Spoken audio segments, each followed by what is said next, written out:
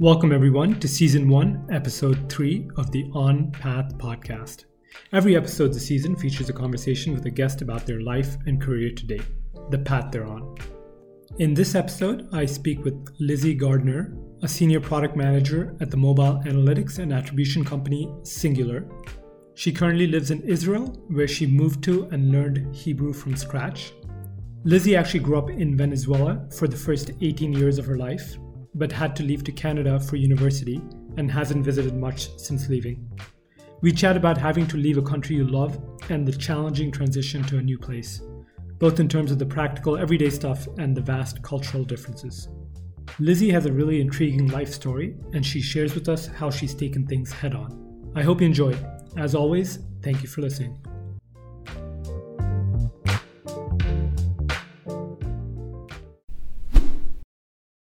Hey, Lizzie. Thank you for being here. We get to chat again, and you're the first product manager on the show, so welcome. Oh, wow. Thank you. So I want to start off with art history, which is what you majored at in the University of British Columbia. And my question for you is, what made you decide to study art history, and what did you get from that experience? Sure. I think basically what happened to me is something that happens to a lot of people, is that when you start university at a young age, maybe you don't have a clear path of what you want to do or what kind of career you want to have, but you have general interests in liberal arts. And I mean, I think for me, I actually really enjoyed going to university, like the actual classes, which makes me a big nerd. And I really enjoyed, like at first I just took a bunch of like history classes and literature classes. And then I somehow ended up taking art history, and it was something that I really enjoyed. And I thought, oh, maybe I could have a career in this somehow. And so, but it was never like, I never had a preconceived notion of what I was going to do with that degree. So I kind of happened upon art history, to be honest, and I fell in love with it, and yeah. Cool. Yeah. So I took some courses on art history as well in my bachelor's, and I think those were among my favorite courses. Also because we had a professor who was just so inspiring and so into it. Yeah. And that makes a big difference. 100%. I didn't really take advantage fully of my experience because I think I was a bit too shy. And so often I missed a lot of opportunities where like I wish I could have picked the brain of my professor for another 10 hours a day. But yeah, I did have that where actually I ended up focusing on Chinese art history, which sounds very random, but if you've been to British Columbia, it actually makes sense because there is a huge influence of Chinese immigrants. And we had an amazing department of Chinese art history. And so I thought it was just fascinating. And I think that overall, that was my experience in Vancouver in Canada when I moved there, that I just became obsessed with learning about these different cultures that I'd never been exposed to. And I think art history is such a great way of doing that, because you basically are studying the things of the culture to understand their history better. And so that's kind of what I ended up doing. So let's talk a little bit about what you work on right now. You work in product management. Yes. And how do you explain product management to someone outside the field? Sure. So product management is really going to differ from company to company and industry to industry. But the way that I see it is you're really kind of the middle person between the business side and R&D, or like the engineers. So you have to have very interesting and eclectic set of skills, because you have to be really good at being able to talk to clients. Some roles are more client facing, so you have to be able to understand all the business requirements of your clients and understand what they need, and then be able to prioritize that. And then you have to translate that into a product and work with designers, UX teams, copywriters, and then build something that is then, and take it to the R&D team and explain to them, help them prioritize what's the minimum valuable that you want to release, and the limited amount of times that you have, and the limited amount of resources that you have. There's a lot of communication involved, a lot of planning involved, a lot of also kind of dreaming up things, which is the more fun part. But it changes very much, like the scope of what you focus on changes in each company. And so you mentioned communication, and how is it working with engineers where they're not necessarily reporting to you? Yeah, that's a really interesting role, and it kind of varies depending on like the team that you have, and but I kind of love that because like you can do with it what you want. Okay, so I know plenty of product managers where they totally do not like the managerial aspect of it, and they're like, I talk to the team leader, and then they decide how to manage it. But then there are more hands-on product managers where it's kind of like a matrix management, I guess you could call it, where you are telling them what to do, and you do want to encourage them, and you want to help them grow and be better as a team. So it is definitely a gray area. I do my best not to step on anyone's toes, but I am like always thinking about like, okay, well, how can I encourage the team? How can I help them get different skill sets? How can I help them be happier? More like a manager's hat, and but at the same time, always working with the team leader to help them do what they need to do. Because at the end of the day, you are not their manager. Yeah. Yeah. Yeah. One of the interesting things I find about product management is that software engineers, they oftentimes have studied CS in school, or designers have studied graphic design, but product managers really come from a very varied background. Would you say that's the case in your company as well, or?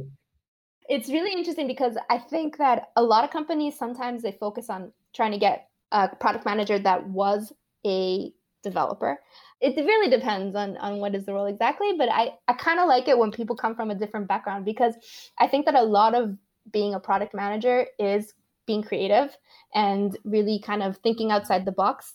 And sometimes, like I've worked with product managers that used to be photographers. I've worked with product managers that studied physics. I've worked with product managers that studied all sorts of things. And I think that coming from a different perspective really kind of helps you think differently and be more creative about what you need to get done. I love meeting new product managers and hearing their story and how they do things at their company, and what's their background and how they approach problems. Because you're right, it is very kind of unique role, and it can be filled by a variety of people. Yeah. And could you tell us a little bit about Singular? If you look at the clients, there are all these household names, but maybe Singular itself isn't as well known outside the tech world. Yeah. So Singular started as an analytics company focusing mostly in the mobile app industry. We help mobile app developers pull in all their cost data and combine it with their attribution data. So basically, your attribution data is like everything that has to do with the tracking, like the app was installed, the app was opened, an in-app purchase was made. And so that you want to be able to measure what is the full ROI of your marketing activity. So that was like the initial grain of what Singular was. And then eventually we also became an attribution company as well. So we also have an SDK that app developers install, and now we're moving into like the web area. So we focus on helping app and web marketers do their analytics.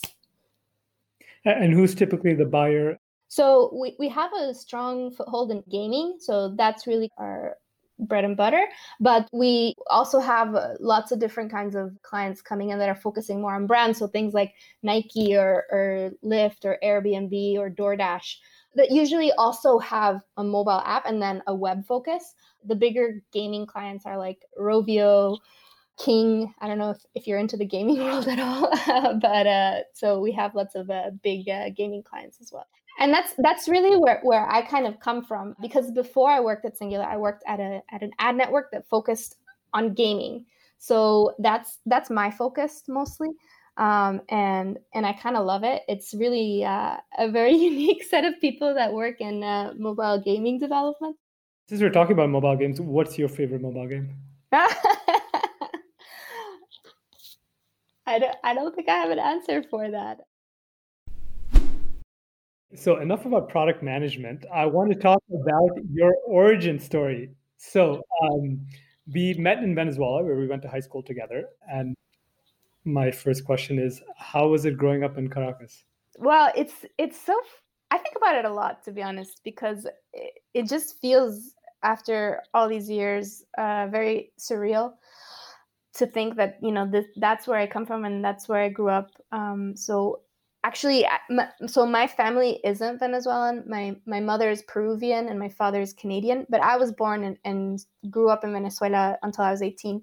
And so I think I'm not a typical Venezuelan because, I went to an English speaking school and my parents weren't Venezuelan.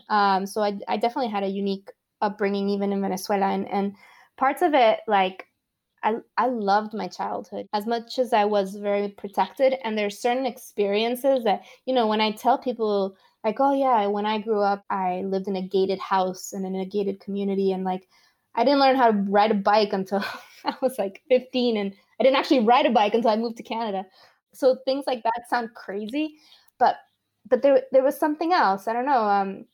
There was this beauty that existed in Caracas, and like experiencing just the culture that was there and the way that people related to each other. I think that ultimately this is why I ended up in Israel, because I very much missed the connection between people that you have in South America. Like, I felt like my life in Canada, people are very different. They're much more insular and they're not as open to being friends, I guess.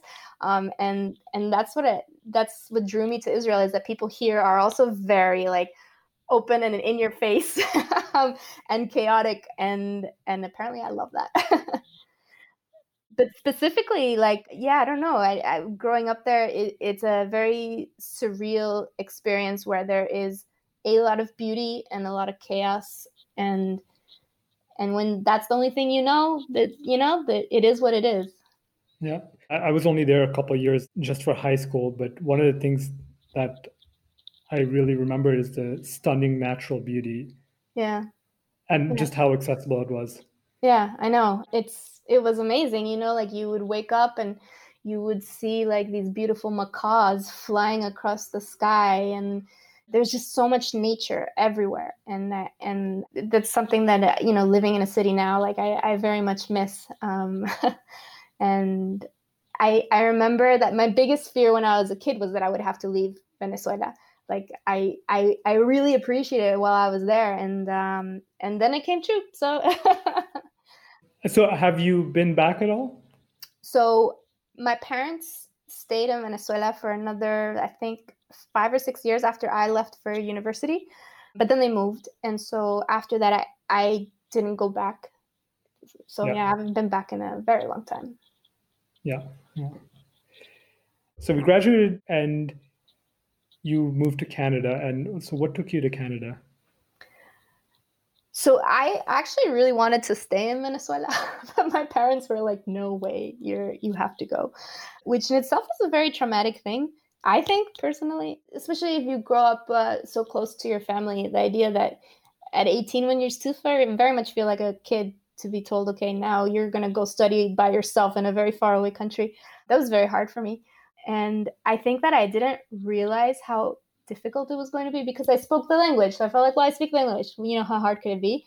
But having to, there's the whole challenge of, growing up, becoming an adult, all of that. And then you're moving to a different place, making new friends and all of that. But then on top of that, it's like navigating the different cultures and like not realizing it. And I still have a very specific memory in my mind of like, I lived on campus, in a campus that's the dorms are like in the middle of a forest.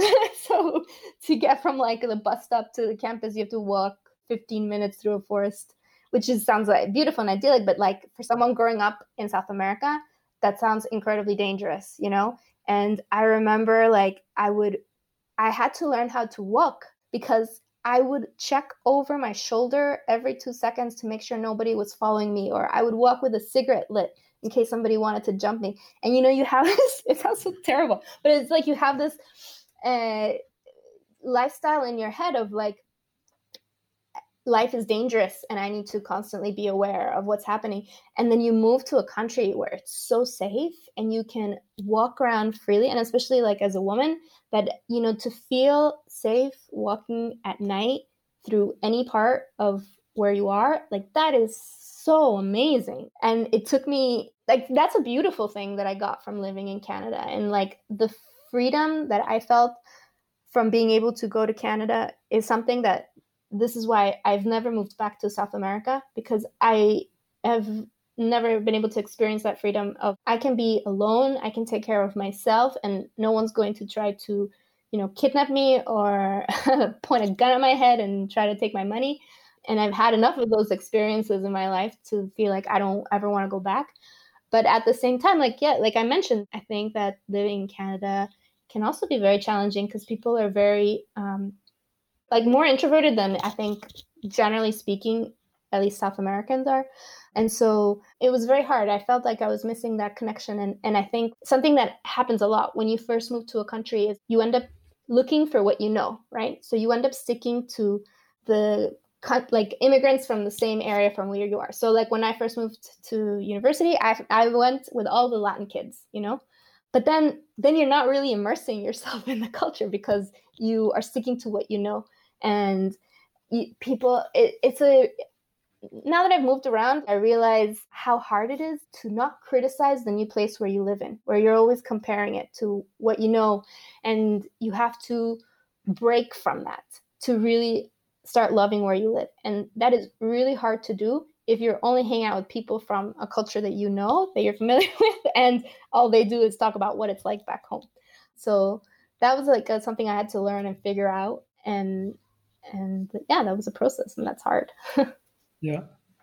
And so then you left the Americas and you moved to Israel, and it sounds like you love it there. So tell us a bit about that move. That was a bit of a crazy move, to be honest. When I look back on it now, and I'm like, oh, what would I tell myself to be like, maybe think it through a bit more.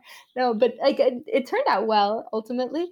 I moved here because I fell in love, and I mean, part of it is, I fell in love, but part of it was like, there's something missing in Canada, and I found that here. It was incredibly challenging to move here, because as much as I just told you my little sob story about moving to Canada and like having cultural challenges, moving to a country where you don't speak the language and you don't know anything about the culture is even more challenging. So even though I was very much enamored when I first came here with the culture and the people, and everyone's so friendly and in your face, and that's great, basically I had to start all over again because I didn't speak the language. And all of my career experience so far that I had in Canada meant nothing in Israel, basically. People in Israel are also very educated and more gearing towards the sciences, computer science, R&D, and things like this. So, when you tell them you have an art history degree, they're like, what? Why? Go work at a museum. And so that was a challenge. And in a way, I'm really grateful that I did it because it really helped me just know myself better and be stronger. And I feel very happy with what I have been able to achieve here in Israel. And I think that having grit is really important. And I cannot tell you how many like embarrassing and horrible things have happened to me before my lack of Hebrew. But now I'm okay fluent wise, and I've managed. So you already had a basic level of Hebrew when you moved there, right? Absolutely not. I knew nothing. I'm Jewish on my grandmother's side, so I'm like a quarter Jewish. But it was not something that, like, my grandmother married into a Catholic family, and I was raised Catholic. So it's not, there's like a lot of Jews all over the world that, you go to like Hebrew school on Sunday and you study things and you understand the holidays, but I didn't have any of that. So I took like the what are those audio classes that you can take, the Rosetta Stones of the world, right? But those are so useless. In my opinion, the only way to learn a language is go live in that country, and in 3 months you will have learned way more than you studying years on Rosetta Stone. And so when I came here, I just focused on studying Hebrew. And so I went to like a Hebrew school for like 6 months. And then after that, I started working. And that's really how I learned Hebrew. Wow. So you're working in tech now, and in terms of tech, Israel seems like a great place to be in a thriving tech scene. Yeah. When I first moved here, I lived in Haifa, which is like a city in the north, and in terms of learning the language, it was great because people don't speak English there. But then we moved to Tel Aviv, and in Tel Aviv, it's easier. That's where the high tech bubble is. And once I got into high tech, I loved it.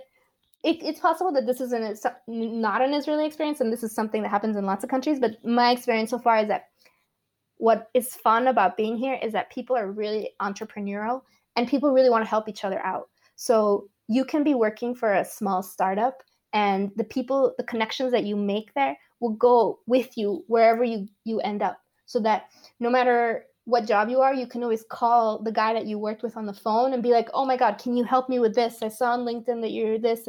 And people are so eager to help each other out and so excited about working on things. And people are crazy hard workers here. And I enjoy that. I like that energy where, we're very eager to I don't know, maybe to prove ourselves. I don't know what it is, but it's like to build something fun and to share it with the world. And there's so many cool companies out there. So it's fun. It's interesting. Yeah. It sounds great. It sounds like you found your place. Well, for now.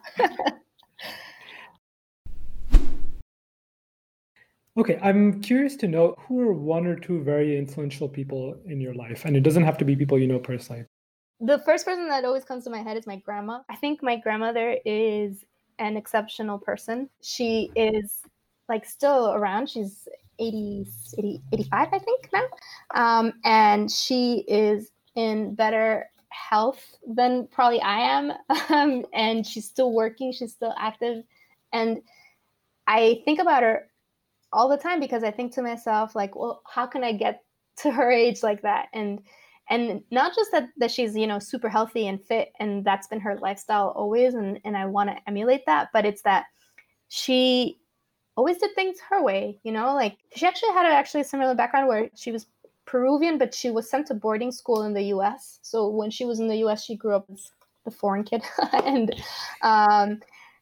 And I think that kind of also made her very resilient. And then when she moved back to Peru, she always was, just doing what she loved to do and doing it her way. And I really admire that. And I think that, she's taught me a lot about resilience and grit and hard work. Did she share many stories with you about growing up? So we used to spend a lot of our summers in Peru with my grandmother, and we were very close to her. And she was always so creative and about she would write us stories and tell us stories about her childhood and about her father and her story, because it's also very unique. My grandmother comes from a German Jewish background, and her father immigrated to South America after World War I. He built a very successful hardware retail store chain in Peru, and when World War II came about, a lot of Jews were, running away from Europe, and a lot of South American countries were turning them down.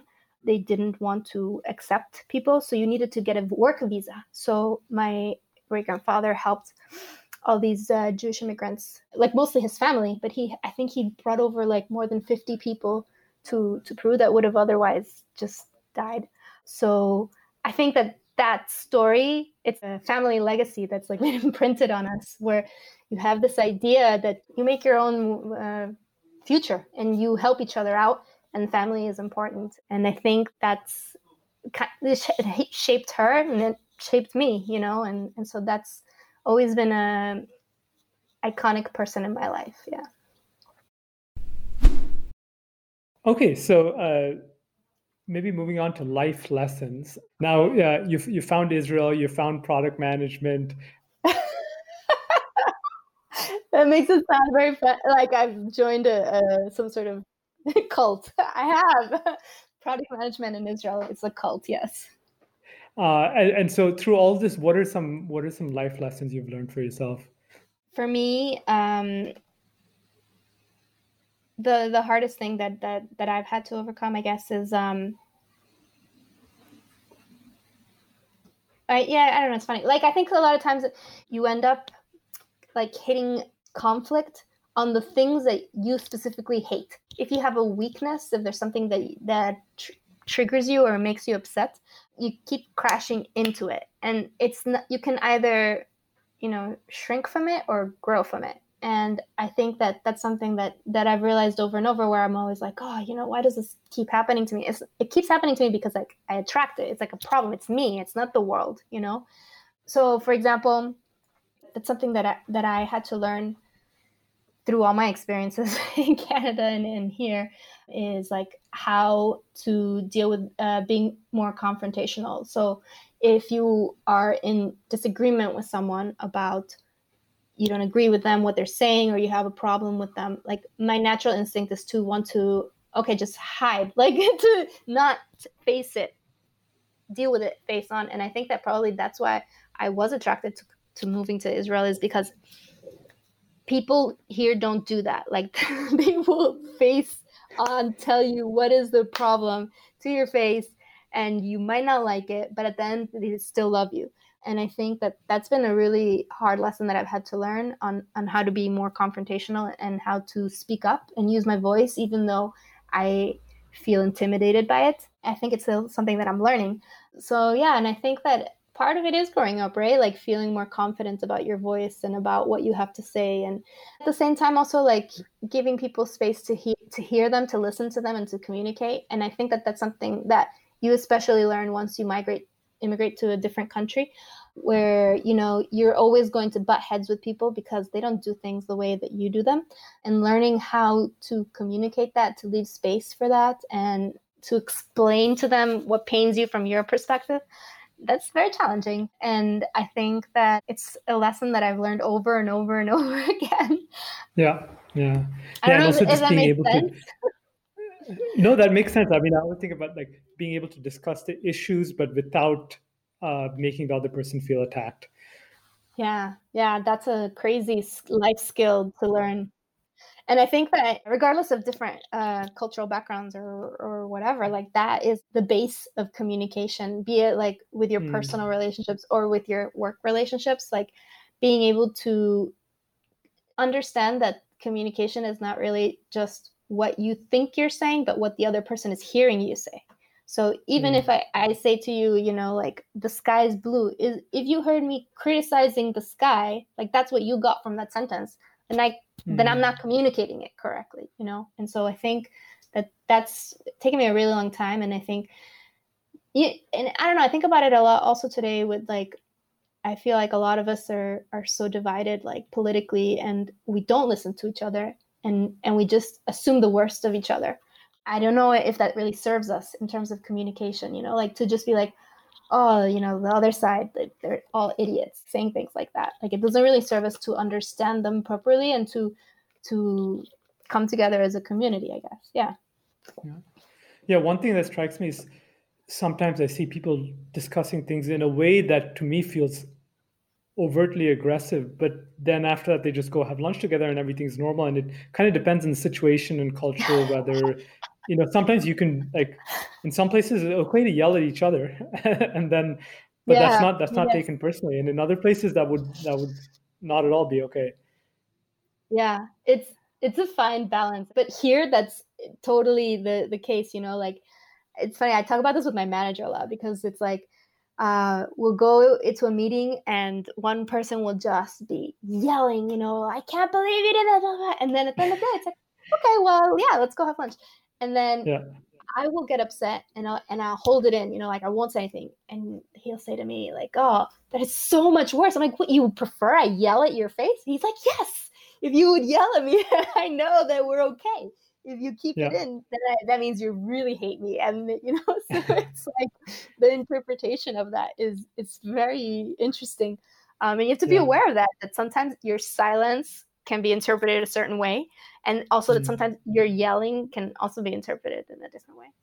I always think it's so funny. They do this thing here where they tell you, you look so tired.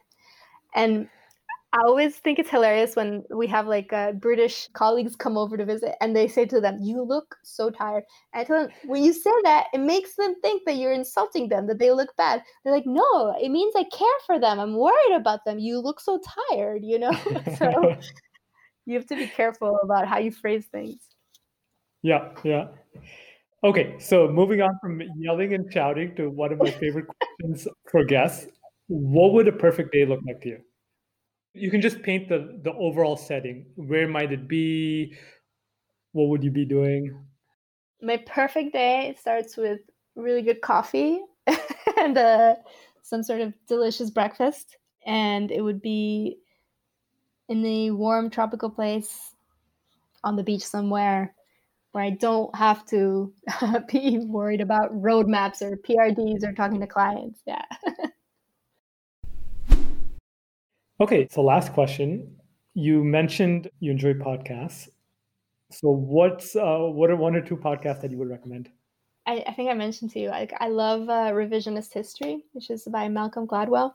That's a big favorite of mine because maybe it's just the rebel in me. I love how he kind of takes an idea and breaks it down completely and makes you think about things in a totally different way. And I heard him once say in his podcast that this woman came up to him and she said, I listened to this one podcast of yours where you were talking about what blah blah blah, and I disagreed with everything you said, but I love you. And he was like, I want that on my tombstone. I'm like, yes. I listened to the episode that you recommended, the NPR podcast about the rough translations one. Rough translations, yeah, exactly. That was really good. Yeah, I like that one because it's a lot about some of the stuff we're talking about, like international experiences. And so the one that I shared with you was about how all these high-tech companies in the US are hiring all these Indian workers, and now they have to talk about like caste discrimination, and it's just things you never think about in one culture become such an issue in another. And I think that's fascinating. Yeah, and I thought they did a really good job of interviewing many different people and showing all the perspectives. And yeah, exactly. Because like one person will be totally offended and another person's like, no big deal, like we should be talking about these things and it's okay. So yeah, everybody has a different opinion on everything, and trying to wade through that is sometimes fun, but sometimes exhausting. Yeah. So I will put a link to both those podcasts in the show notes. Well, thank you so much. This has been awesome to hear your experience.